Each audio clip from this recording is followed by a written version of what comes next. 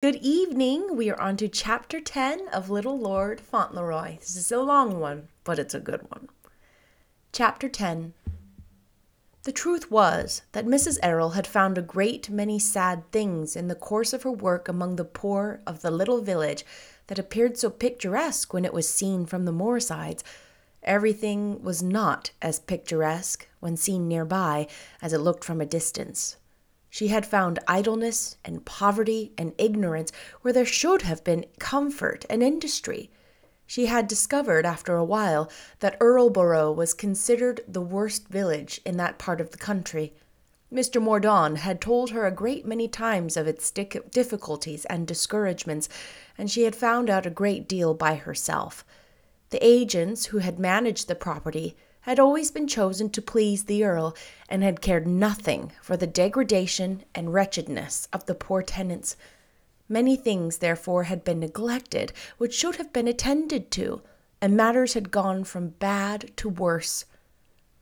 As to the Earl's court, it was a disgrace, with its dilapidated houses and miserable, careless, sickly people. When first Mrs. Errol went to the place, it made her shudder.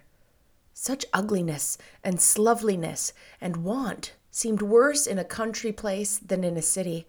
It seemed as if there it might be helped, and as she looked at the squalid, uncared-for children growing up in the midst of vice and brutal indifference, she thought of her own little boy, spending his days in the great, splendid castle, guarded and served like a young prince, having no wish ungratified, and knowing nothing but luxury and ease and beauty.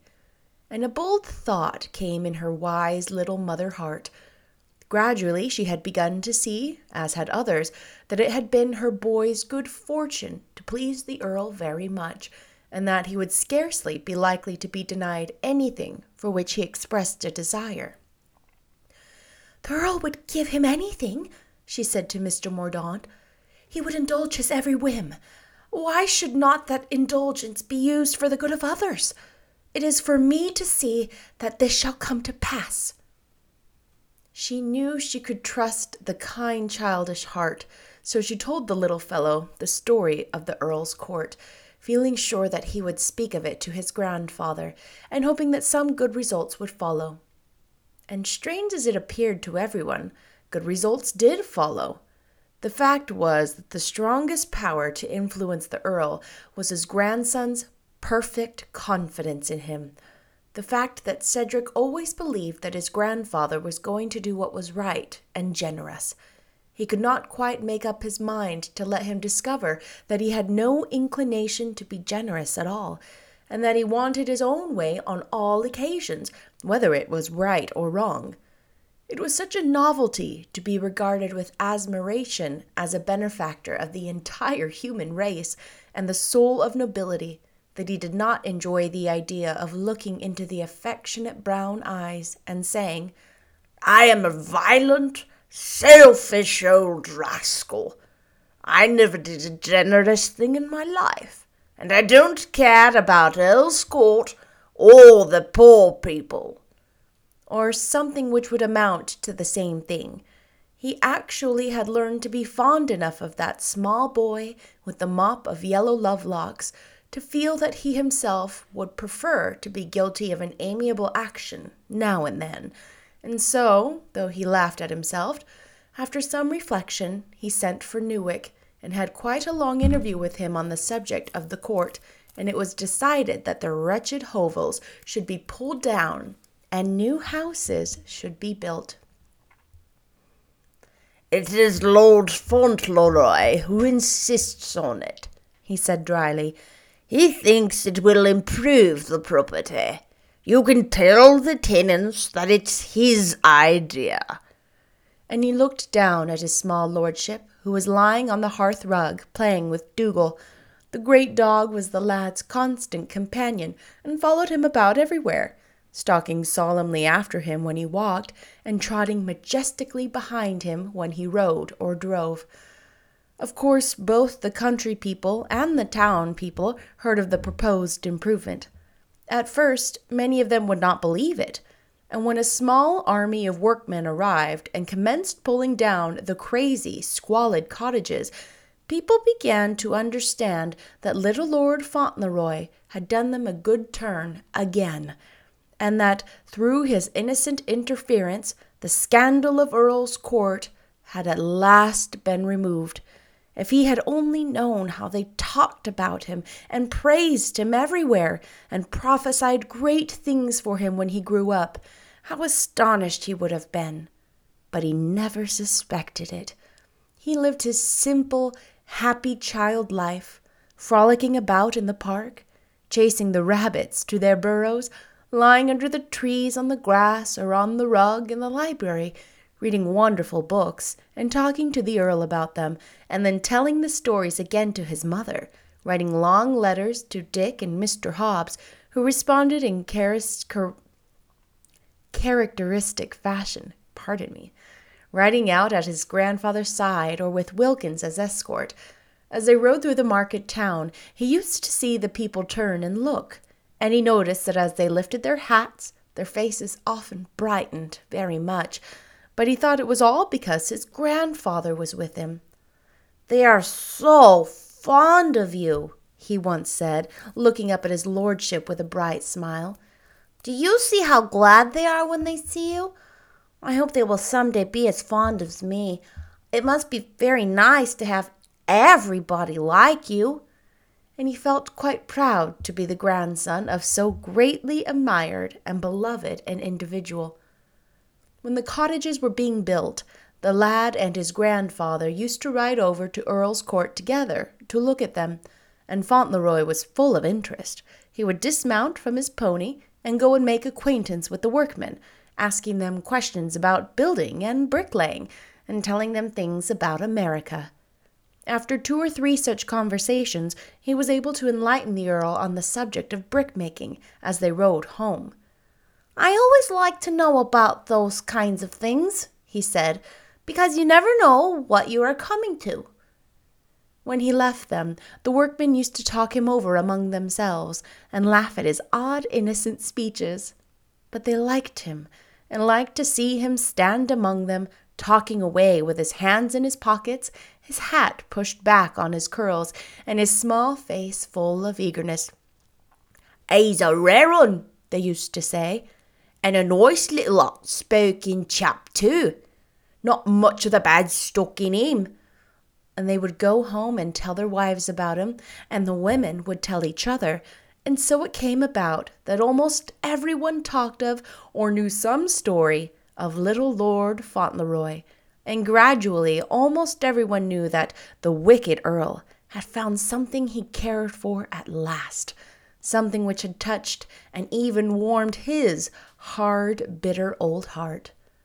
But no one knew quite how much it had been warmed, and how day by day the old man found himself caring more and more for the child, who was the only creature that had ever trusted him.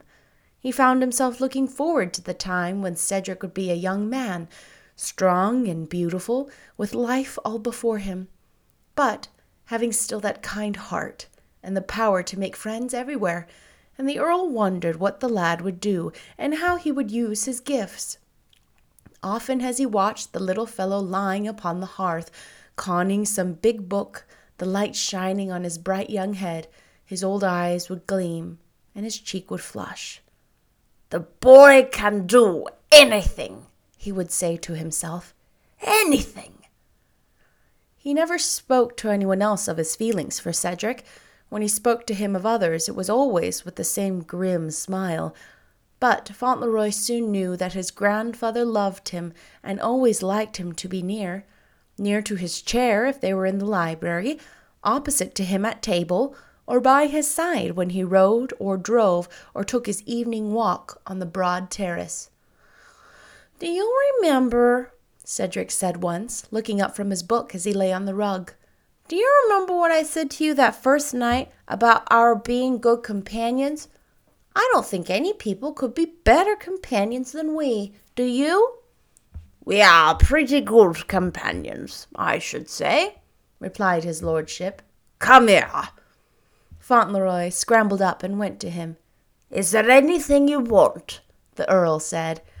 "Anything you have not?" The little fellow's brown eyes fixed themselves on the grandfather with a rather wistful look. "Only one thing," he answered. "What is that?" inquired the Earl. Fauntleroy was silent for a second. He had not thought matters over to himself so long for nothing. "What is it?" the lord repeated. Fauntleroy answered. "It is Dearest," he said. The old Earl winced a little. "But you see her almost every day," he said. "Is not that enough?" "I used to see her all the time," said Fauntleroy. "She used to kiss me when I went to sleep at night, and in the morning she was always there, and we could tell each other things without waiting." The old eyes and the young ones looked into each other through a moment of silence. Then the Earl knitted his brows. "Do you never forget about your mother?" he said. "No," answered Fauntleroy, "never. And she never forgets about me. I shouldn't forget about you, you know. If I didn't live with you, I should think about it all the more." "Upon my word," said the Earl, after looking at him a moment longer, "I believe you would." The jealous pang that came when the boy spoke so of his mother seemed even stronger than it had been before. It was stronger because of this old man's increasing affection for the boy. But it was not But it was not long before he had other pangs, so much harder to face that he almost forgot, for the time, he had ever hated his son's wife at all, and in a strange and startling way, it happened.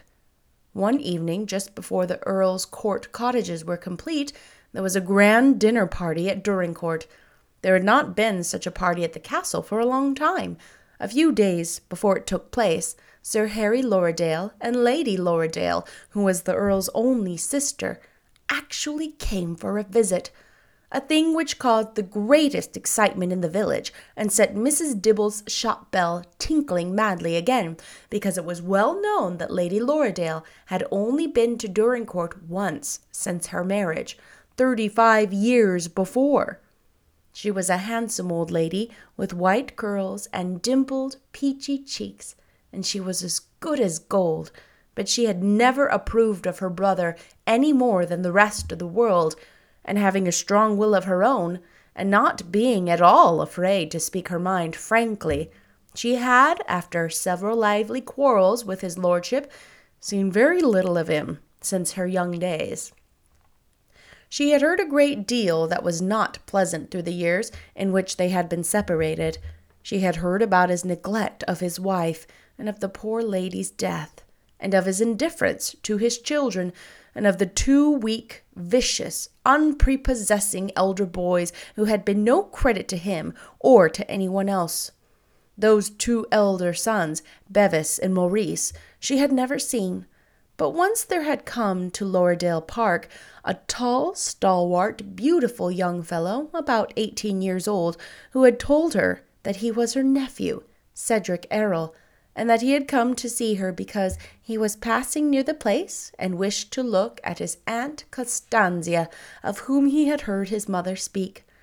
Lady Lorridaile's kind heart had warmed through and through at the sight of the young man, and she had made him stay with her a week, and petted him, and made much of him, and admired him immensely.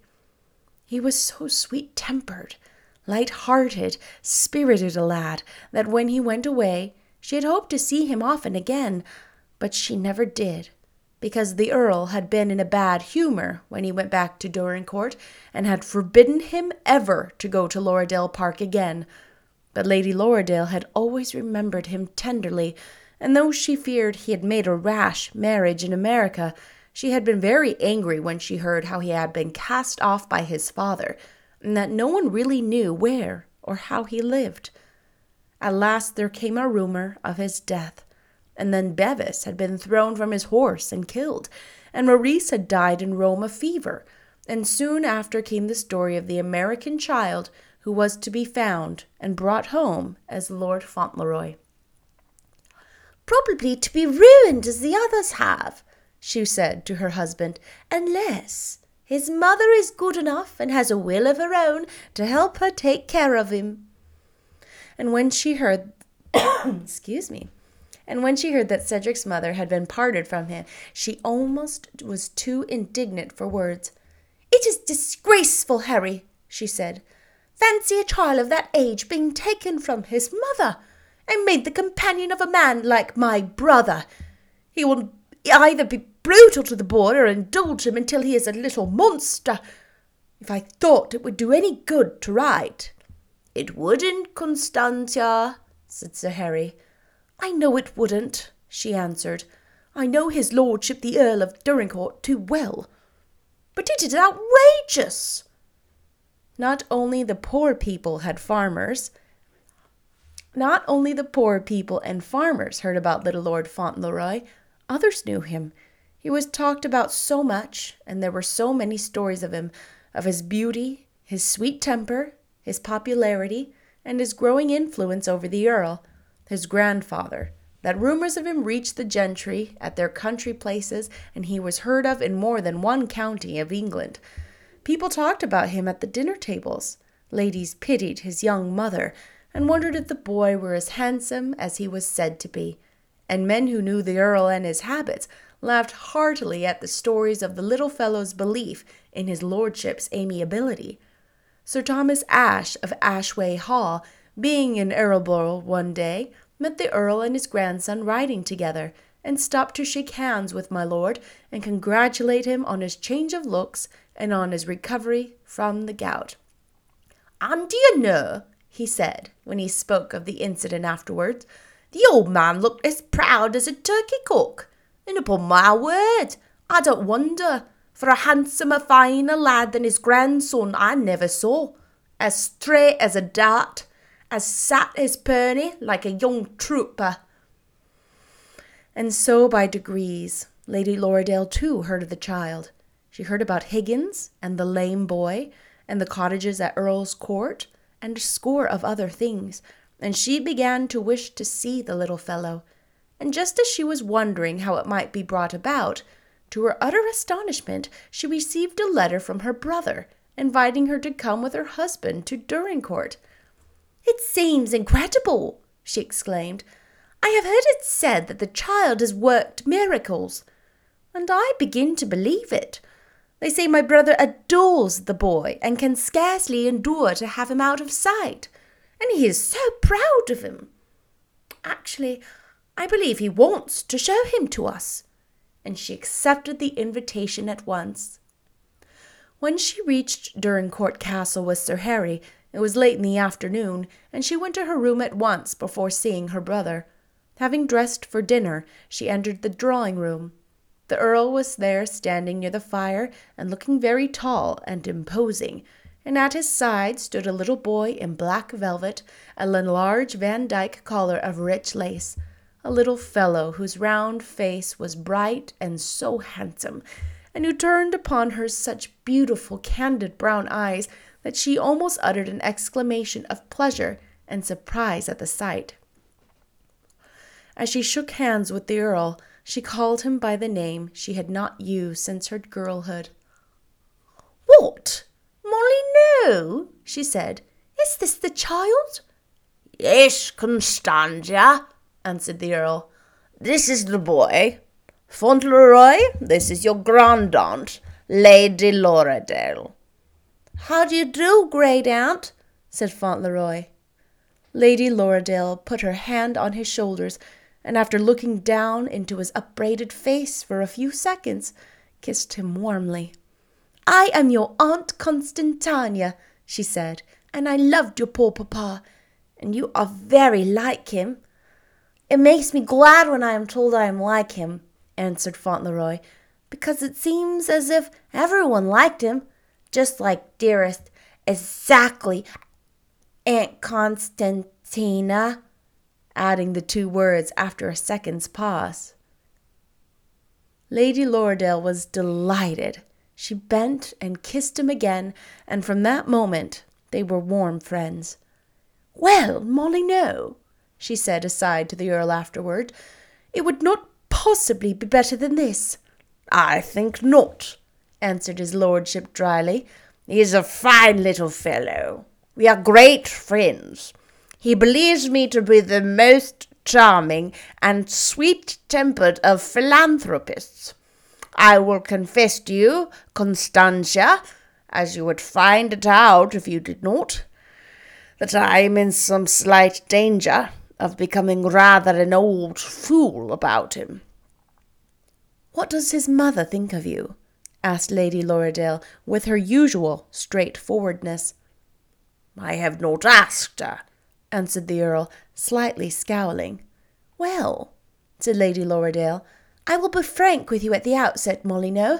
I tell you I don't approve of your course, and that is my intention to call on Mrs. Errol as soon as possible. So, if you wish to quarrel with me, you'd better mention it at once. What I hear of the young creature makes me quite sure that her child owes her everything.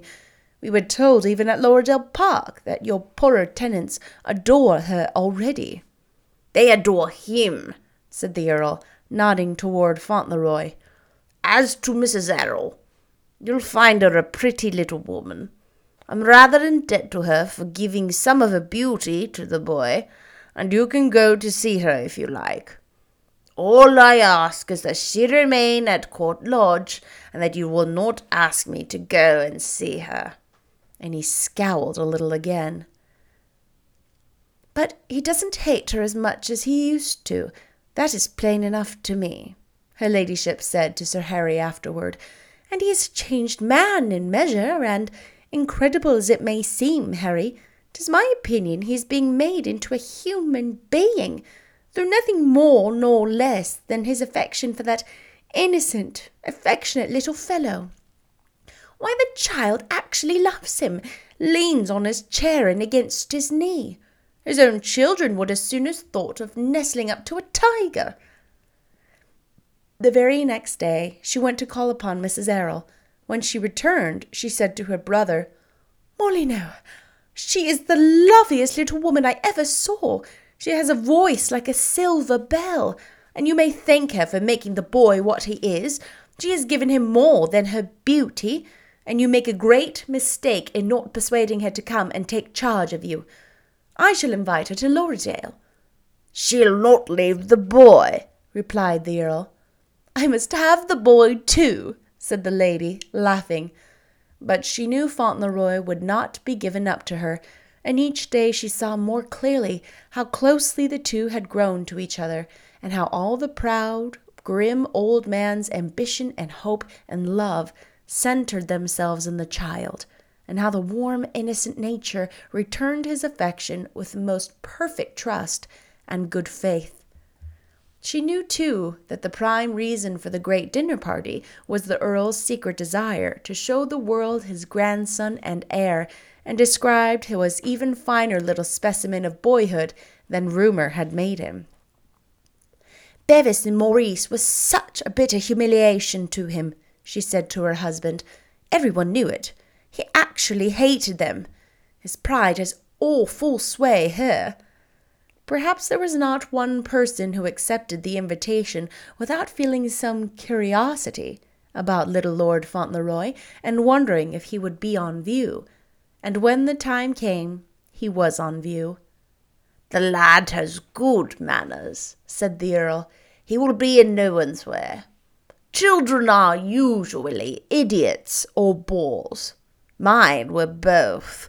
But he can actually answer when he's spoken to, and be silent when he is not. He is never offensive." But he was not allowed to be silent very long. Everyone had something to say to him. The fact was, they wished to make him talk. The ladies petted him and asked him questions. The men asked him questions too, and joked with him, as the men on the steamer had done when he crossed the Atlantic. Fauntleroy did not quite understand why they laughed so sometimes when he answered them, but he was so used to seeing people amused when he was quite serious that he did not mind. He thought the whole evening delightful. The magnificent rooms were so brilliant with lights, there were so many flowers, the gentlemen seemed so gay, and the ladies wore such beautiful, wonderful dresses and such sparkling ornaments in their hair and on their necks. There was one young lady who, he heard them say, had just come down from London, where she had spent the season, and she was so charming that he could not keep his eyes off of her. She was a rather tall young lady with a proud little head and very soft dark hair, and large eyes the color of purple pansies. She was dressed in a beautiful white dress and had pearls around her throat. There was one strange thing about this young lady. So many gentlemen stood near her and seemed anxious to please her that Fauntleroy thought she must be something like a princess. He was so much interested in her that without knowing it, he drew nearer and nearer to her, and at last she turned and spoke to him. "Come here, Lord Fauntleroy," she said, smiling, "and tell me, why you look at me so?" "I was thinking how beautiful you are," his lordship replied. Then all the gentlemen laughed outright, and the young lady laughed a little too, and the rose colour in her cheeks brightened. "Ha, Fauntleroy," said one of the gentlemen who had laughed most heartily, "make the most of your time. When you are older, you will not have the courage to say that." "But nobody could help saying it," said Fauntleroy sweetly. "Could you help it? Don't you think she's pretty too?" "We are not allowed to say what we think," said the gentleman, while the rest laughed more than ever.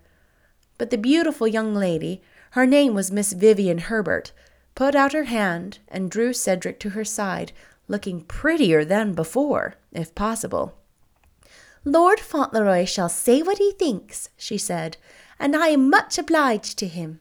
I am sure he thinks what he says." And she kissed him on the cheek. "I think you are prettier than anyone I ever saw," said Fauntleroy, looking at her with innocent, admiring eyes. "Except Dearest, of course. I couldn't think anyone quite as pretty as Dearest. I think she is the prettiest person in the world." "I am sure she is," said Miss Vivian Herbert, and she laughed and kissed his cheek again. She kept him by her side a great part of the evening, and the group of which they were the centre was very gay. He did not know how it happened, but before long he was telling them all about America and the Republican Party and Mr. Hobbs and Dick, and in the end he proudly produced from his pocket Dick's parting gift, the red silk handkerchief. "I put it in my pocket tonight because it was a party," he said. "I thought Dick would like me to wear it at a party." And queer as the big flaming spotted thing was, there was a serious, affectionate look in his eyes which prevented his audience from laughing very much. "You see, I like it," he said, "because Dick is my friend." But though he was talked to so much, as the Earl had said, he was in no one's way. He could be quiet and listen when others talked, and so no one found him tiresome.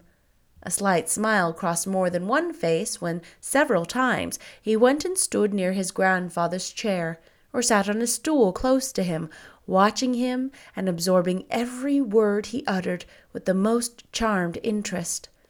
Once he stood so near the chair's arm, that his cheek touched the Earl's shoulder, and his lordship, detecting the general smile, smiled a little himself. He knew what the lookers-on were thinking, and he felt some secret amusement in their seeing what good friends he was with this youngster, who might have been expected to share the popular opinion of him. Mr. Havisham had been expected to arrive in the afternoon, but strange to say, he was late. Such a thing had never really been known to happen before, during all the years in which he had been a visitor in Dorincourt Castle. He was so late that the guests were on the point of rising to go in to dinner when he arrived. When he approached his host, the Earl regarded him with amazement. He looked as if he had been hurried or agitated. His dry, keen old face was actually pale. "I was detained," he said in a low voice to the Earl, by an extraordinary event." It was as unlike the methodic old lawyer to be agitated by anything as it was to be late, but it was evident that he had been disturbed. At dinner he ate scarcely anything, and 2 or 3 times when he was spoken to, he He started as if his thoughts were far away. At dessert, when Fauntleroy came in, he looked at him more than once, nervously and uneasily. Fauntleroy noted the look and wondered at it. He and Mr. Havisham were on friendly terms, and they usually exchanged smiles. The lawyer seemed to have forgotten to smile that evening. The fact was, he forgot everything but the strange and painful news he knew he must tell the Earl before the night was over, the strange news which he knew would be so terrible a shock, and which would change the face of everything. As he looked about at the splendid rooms and the brilliant company, at the people gathered together, he knew, more than they might see the bright-haired little fellow near the Earl's chair than for any other reason, as he looked at the proud old man and at little Lord Fauntleroy smiling at his side, he really felt quite shaken, notwithstanding that he was a hardened old lawyer. What a blow it was that he must deal them. He did not know how the long, superb dinner ended. He sat through it as if he were in a dream, and several times he saw the Earl glance at him in surprise. But it was over at last, and the gentlemen joined the ladies in the drawing-room. They found Fauntleroy sitting on the sofa with Miss Vivian Herbert, the great beauty of the last London season. They had been looking at some pictures, and he was thanking his companion as the door opened. "I'm ever so much obliged to you for being so kind to me," he was saying. "I never was at a party before, and I've enjoyed myself so much." He had enjoyed himself so much that when the gentlemen gathered around Miss Herbert again and began to talk to her, as he listened and tried to understand their laughing speeches, his eyelids began to droop. They drooped until they covered his eyes 2 or 3 times, and then the sound of Miss Herbert's low, pretty laugh would bring him back, and he would open them again for about 2 seconds. He was quite sure he was not going to sleep.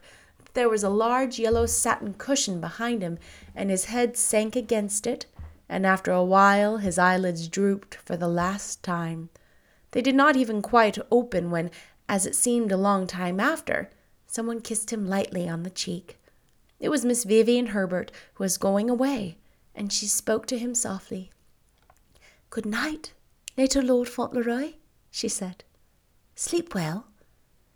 And in the morning he did not know that he had tried to open his eyes and had murmured sleepily, "Good night. I'm so glad I saw you. You are so pretty." He only had a very faint recollection of hearing the gentlemen laugh again and of wondering why they did. No sooner had the last guest left the room than Mr. Havisham turned from his place by the fire and stepped nearer the sofa, where he stood looking down at the sleeping occupant. Little Lord Fauntleroy was taking his ease luxuriously. One leg crossed the other and swung over the edge of the sofa. One arm was flung easily above his head. The warm flush of healthful, happy, childish sleep was on his quiet face. His waving tangle of bright hair strayed over the yellow satin cushion. He made a picture well worth looking at.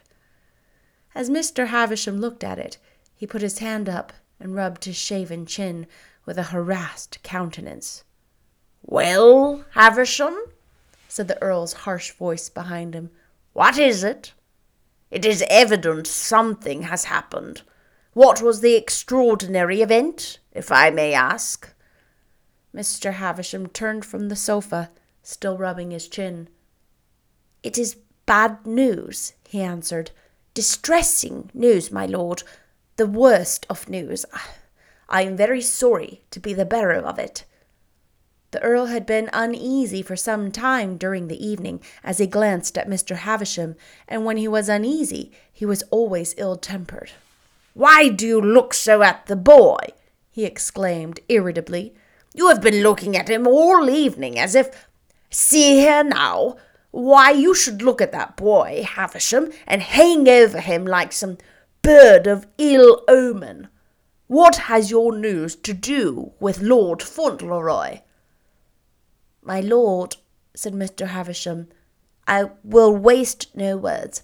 My news has everything to do with Lord Fauntleroy, and if we are to believe it, It is not Lord Fauntleroy who lies sleeping before us, but only the son of Captain Errol, and the present Lord Fauntleroy is the son of your son, Bevis, and is at this moment in a lodging-house in London." The Earl clutched the arms of his chair with both his hands until the veins stood out upon them. The veins stood out on his forehead, too. His fierce old face was almost vivid. "What do you mean?" he cried out. "You are mad! Whose lie is this?" "If it is a lie," answered Mr. Havisham, "it is painfully like the truth. A woman came to my chambers this morning.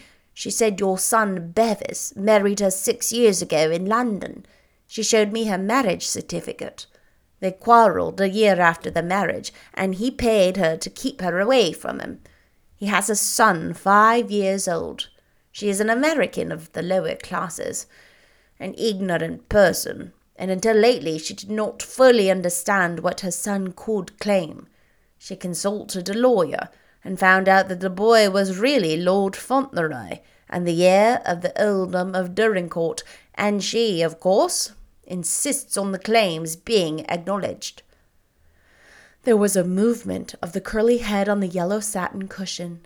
A soft, long, sleepy sigh came from the parted lips, and the little boy stirred in his sleep, but not at all restlessly or uneasily, not at all as if his slumber were disturbed by the fact that he was being proved a small impostor, and that he was not Lord Fauntleroy at all, and never would be the Earl of Dorincourt.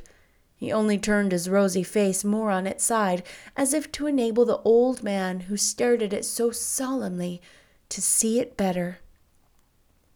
The handsome, grim old face was ghastly. A bitter smile fixed itself upon it.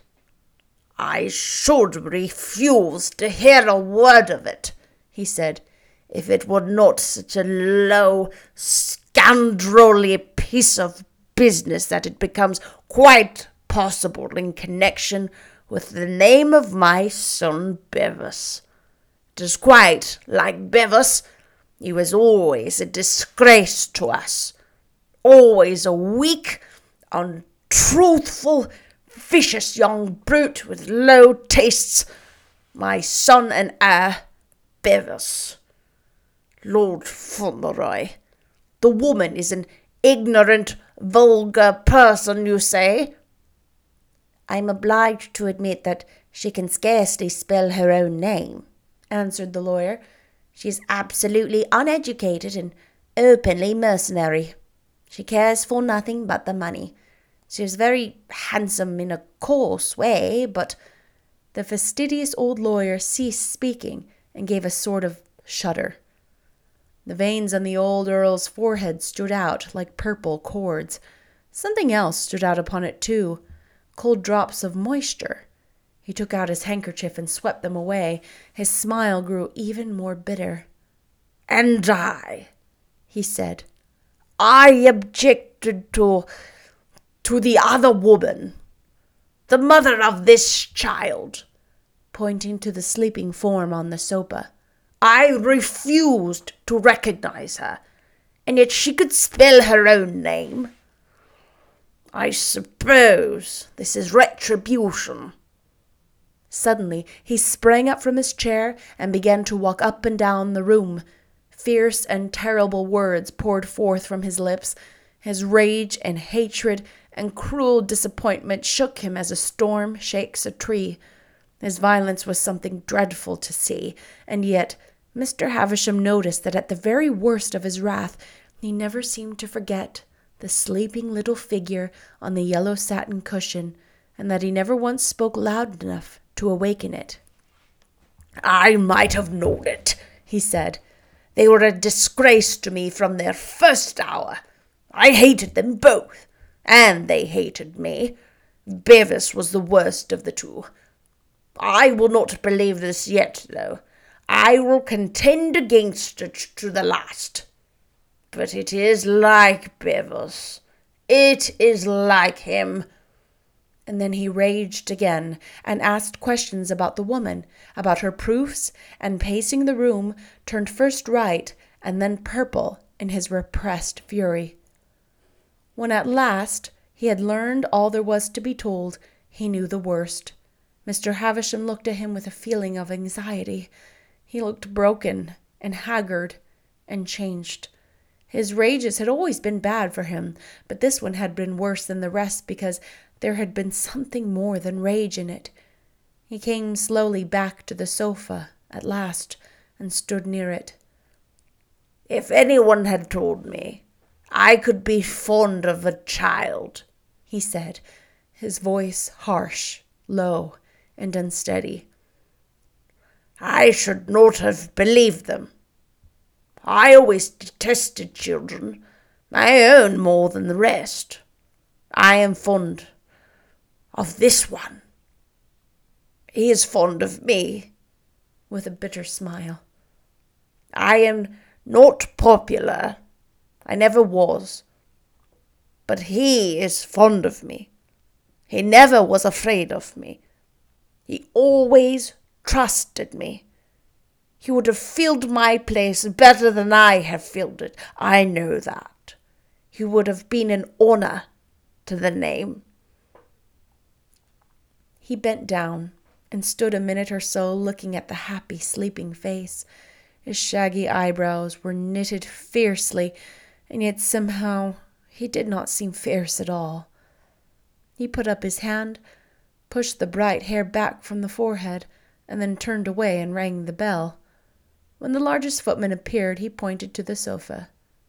"Take," he said, and then his voice changed a little. "Take Lord Fauntleroy to his room." I'm so sad. Okay, that's the end of chapter 10. If you don't know, I don't know this story at all. This is the first time I've ever heard of this story, so this new development is news for me, and I don't have any idea how it's going to be resolved. So I will see you next time with chapter 11, and until then I'm going to be anxious about it. Bye-bye!